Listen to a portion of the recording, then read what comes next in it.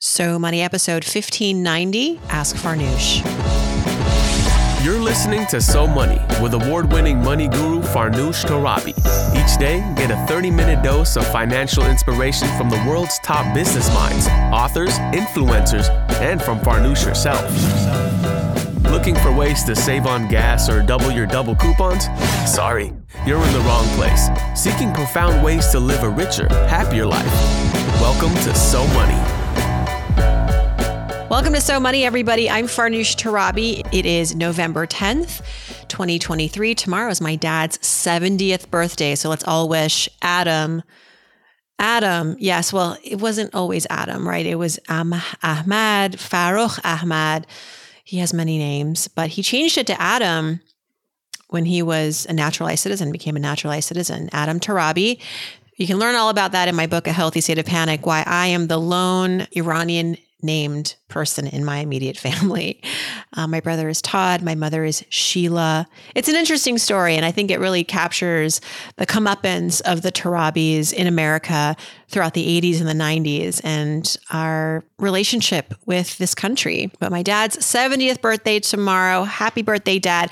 By the way, I've interviewed my father on this podcast. I'm going to link to it in the show notes. He came on the show twice, once with my mom, and then he came solo several years after that when he had gotten laid off from his job, his longtime career. He had managed to not get laid off somehow, although there was so much upheaval in his tech industry as a physicist working in semiconductors. And he got laid off in his 60s, early 60s. And some might say, well, maybe that's the universe telling you need to slow down, take an early retirement if you can afford it. Not my dad. And how he pivoted was one for the books. I actually wrote about it in A Healthy State of Panic, how he managed to use his fear of an ending, his career ending, as fuel to find a new beginning in his career. I'll leave it at that. You can listen to the episode, link in the show notes. Something else I'm really excited to share with you is next week I'm hosting a live webinar on Thursday in the afternoon. I'm going to record it, so just register, make sure that way you're going to get the recording if you can't visit in the middle of the day. But it's going to be fun. It's going to be all of my insights, all of the hard lessons learned about launching a healthy state of panic. If you are somebody who is interested in marketing a book or honestly anything on the internet, anything in the world that requires some media attention, some consumer buy-in, I've got some details. I have some failures. I have some really surprising successes that I want to share in a 1-hour webinar with you next Thursday. It's just, I've got so much. It's just like, it's bursting in me. And I figured what's the best way, a structured way to do this that can be helpful to you all who might be interested. So I'll put that link in the show notes as well. And I hope to see you there. Our mailbag today, we have questions about where to put your retirement dollars, a unique question about 529 plans, that's the college savings plan, and who inspires me? That was a great question. Before we get to that, I want to remind you of what aired this week. On Monday, I replayed an incredible interview I had with Bill Perkins a while back. Bill is the author of Die with Zero. This book and this podcast interview has really stuck with me. And I know a lot of listeners, when it first aired, wrote in and they were like, oh my God, mind blown. Bill, as I said, is the author of Die with Zero. And it's all about how to reframe this idea of financial legacy. So the traditional model is you die, you leave an inheritance. But what if you don't die with an inheritance and you use your living years to give away that inheritance, and that the goal isn't to die with millions in the bank for the next generation, but to give your millions of dollars to the current generation, to your kids as they are in their growth years, like when they could actually use the money because they can use the money to buy a house or start the business. They're not getting this money traditionally when they're in their 70s or 80s when the parents have died. And I guess it'll help them with their healthcare and their medical bills. But as far as Bill's concerned, more exciting, more meaningful, more impactful to support those you love while you're alive, while you're capable. It's really fascinating. And so I wanted to re-air it. And that was Monday's episode. And then on Wednesday, we talked about the girl boss movement, which we know if you've been watching, if you've been reading headlines, it's gone. It's RIP. Girl boss, hashtag girl boss was an era that started, I think, more or less with Sheryl Sandberg's Lean In, but it was really solidified with the book Girl Boss, written by Sophia Amoruso. And it was just this sort of like movement to empower and uplift women careerists and women entrepreneurs in a male-driven world. But there was a reckoning in 2020, as you may recall. One of the women caught in the crosshairs of all of that was our guest on Wednesday, Frenchie Ferenzi. She is today a business strategist helping women create sustainable business models. But back during the girl boss era, she worked for The Wing. For those of you who don't know what The Wing was, again, RIP, it was a gathering hub, a workspace for women. And The Wing became highly scrutinized during the whole reckoning of 2020. And Frenchie was ousted from the company, and she talks about it very candidly, what she learned, what she's taking from that experience, and how she's using it to inform her next chapter. My ask for you this Friday, besides listening to the entirety of this show, is if you are liking A Healthy State of Panic, I'd love to know what you think. Leaving a review for me on Amazon is an incredible way to support not only the book, but also other readers who are interested in figuring out whether or not they should buy the book. I'll just read you one of the reviews that came in this week. Sarah wrote a review and said that the book felt like a delightful financial themed rom-com. She laughed, she cried, and she rooted for me the whole way. Wow. Someone else called the book the hashtag girl dinner of books. I'll take it. I'm not sure about that trend, but anything that's trending right now that people are into, if they want to attach my book to that, I am for it. Leaving a review on Amazon, seriously, great way to let me know that you're enjoying the book and helping the book rise through the ranks, the book abyss on Amazon, to get to the top. And so it gets more visibility and more traction. All right, let's hit the mailbag. The first question is just about who inspires me. I got this on Instagram this week when I posted for your questions. I asked for your questions this week on Instagram. By the way, if you're not following me on Instagram, great place to huddle, great place to find me in the DMs and chat about whatever you want. And I recently went on there and put in a question box so you could send me your questions for this episode. And somebody wanted to know who inspires me. And I'll say very generally, and then I'll give a couple names, but generally, I really these days am inspired by individuals who are mastering the art of pivoting in their careers, in their personal lives. I know it takes so much effort and planning and preparing for risk when you make adjustments to what may be a way of doing things for a long, long time. Why it inspires me is because right now in my early 40s, I'm looking ahead and I'm thinking, okay, I've got this body of work that I'm very proud of, and I've really enjoyed my career. What's next, right? What is next? And not to say like I don't appreciate the now, but you have to be forward thinking as an entrepreneur. That's required. And I'm inspired by people who have dared to do things that go beyond what is expected of them and are enjoying it and maybe even pursuing the thing because it's a lot of fun, which I was just talking about fun on the Financial Diet YouTube channel. Actually, I was on one of their financial confessions video with Chelsea Fagan. Check it out. I'll put the link in the show notes. And we were talking about how the two of us, Chelsea and I, we've been very serious, right, in our careers. Chelsea's an entrepreneur. She built the Financial Diet to 1 million plus community. I've been building my business, and we're ready to kind of let loose and have fun. And we feel like, you know, not that we were so virtuous not having fun all these years, but, you know, I feel, and maybe more me than Chelsea, but I have felt like I always felt like a little guilty or like I was not behaving if I was doing something that wasn't directly impacting my professional and financial success. And so simple things like reading a fiction novel or staying out an extra hour or two with my friends instead of coming home to like finish an article.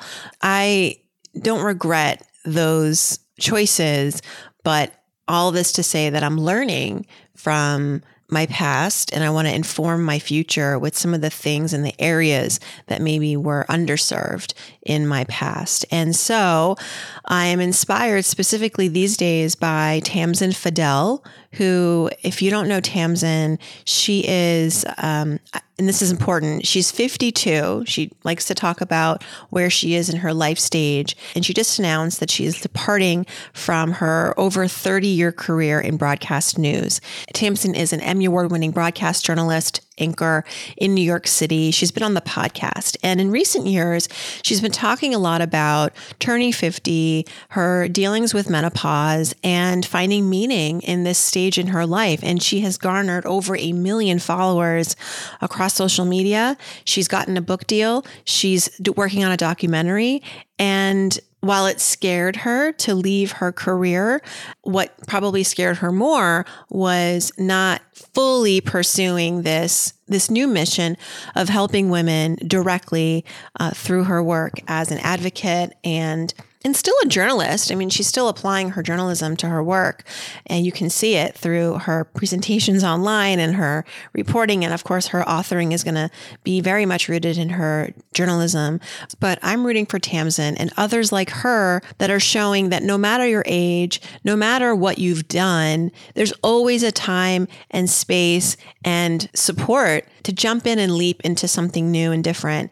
And it's scary, but like I write, maybe that's the point. Like if it's not scary, maybe it's not really worth it. There has to be a little bit of fear, right? The fear is good. The fear fuels adrenaline. It fuels introspection and analysis. That's who inspires me. Thank you for the question. Who inspires you? I'd love to know. Send me an email, farnoosh@somanypodcast, or DM me on Instagram @FarnooshtArabi. Our next question is from Lee, who has a question about post versus pre-tax retirement contributions. Getting very technical now. Let's turn on the other side of the brain.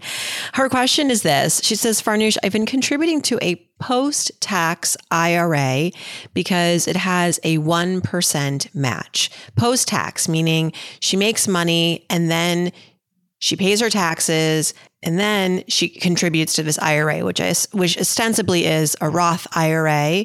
She doesn't say it's a Roth IRA, but let's call it that because it's essentially what a Roth IRA is.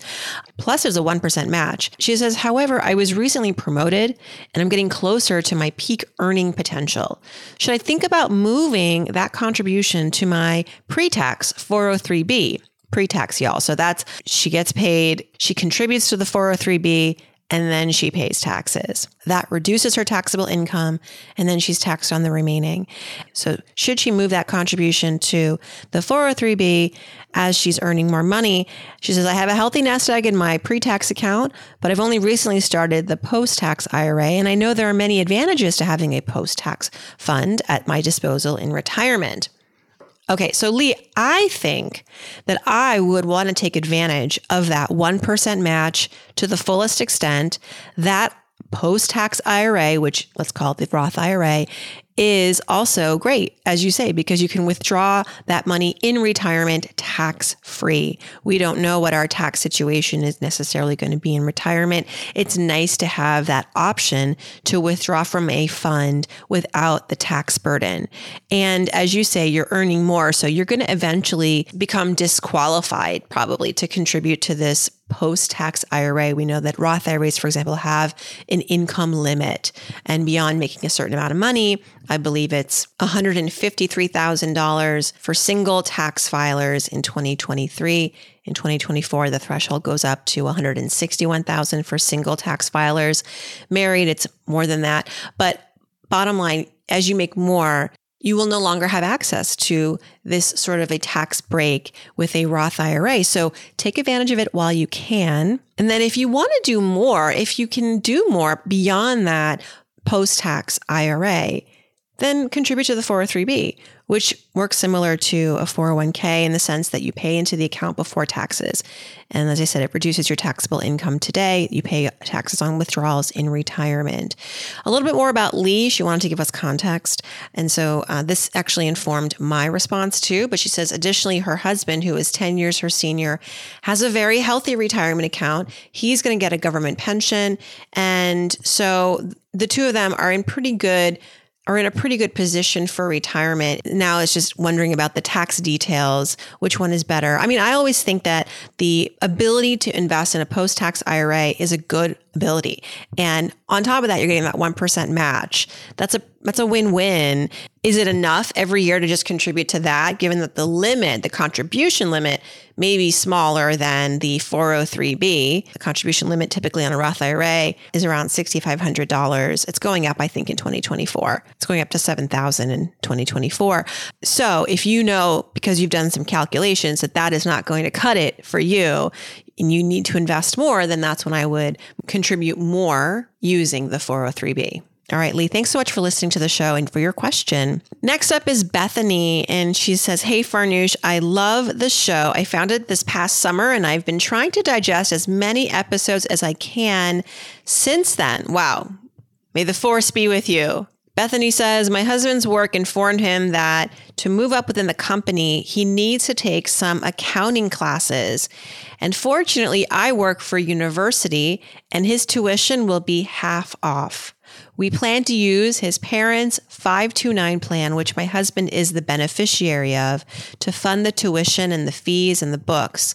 Recently, though, we learned that my husband's work will reimburse his tuition. Are there any tax implications if we do not put those reimbursements back into my in-laws' 529? Could we use it to fund a 529 for our son, pay off some of my student loan debt, or even set it aside for a house down payment? Any insights would be appreciated. All right, Bethany, I'm not so clear on the tax implications of using a 529, but then getting reimbursed another direction. And then will that put you in some sort of violation? That's a very unique situation. I think you want to call your 529 provider. But here's my thought. If your husband's job is going to reimburse him, why are you touching this 529 plan? Can your in-laws change the beneficiary of that 529 from their son to their grandson, your son, and let your son use the money when he's ready? Qualified family members include the beneficiary's spouse, son, daughter, stepchild, foster child, adopted child, or a descendant. So your son qualifies.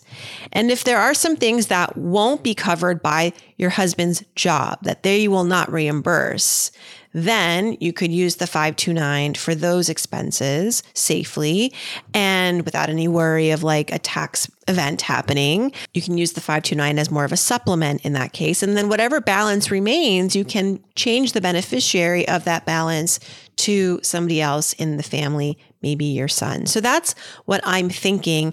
And unfortunately, I don't have a specific understanding of 529 laws to the extent that you're describing of like the 529 money that we're going to use will get reimbursed. I mean, I want to say there shouldn't be an issue, but I also think why break open the 529 if your husband's company is going to reimburse him? And then finally, a question about prenups. Lanby wants to know, how does one go about getting a prenup? This is pretty straightforward. You got to look at your state's laws. Most states require that both individuals go into the prenup with their own attorneys. And I recommend this too. I think you each want your own attorney, which may sound weird. You're both getting representation. You're not even married yet. What's going on? But as we've heard on this show, and I'm actually going to do an episode on prenups later in December, it's important to have representation. A marriage is a contract. And so you want to be able to protect yourself in the event that that contract goes to hell, essentially. And so the first step is to find a lawyer, preferably a marriage attorney who has experience doing prenups. And again, you each want to have a lawyer so that you're both equally represented. You're both fairly represented. You want to get a lawyer from the state where you're going to be living, not where you're getting married. And They will draft it up for you. It's going to take weeks potentially. And the recommendation is that you have this figured out, signed about a month before your I-dos. Now, there are a number of websites as well that can help you where it could be more economical. It could be quicker if you're just looking for a simple prenup. I've seen ads for this company called Hello Prenup. I think they were featured on Shark Tank. Rocket Lawyer as well is a resource. They have a lot of different contracts on their website, including prenup templates. So you can go that direction, or you can go a little more buttoned up and work with a lawyer one-on-one and get it done. I'm seeing more and more couples do this. It used to be in my generation of marriage, like 10 years ago and before that, that prenups were thought to be just this thing that you did when you were super rich, when you're Jennifer Aniston and Brad Pitt and, two billionaires getting married.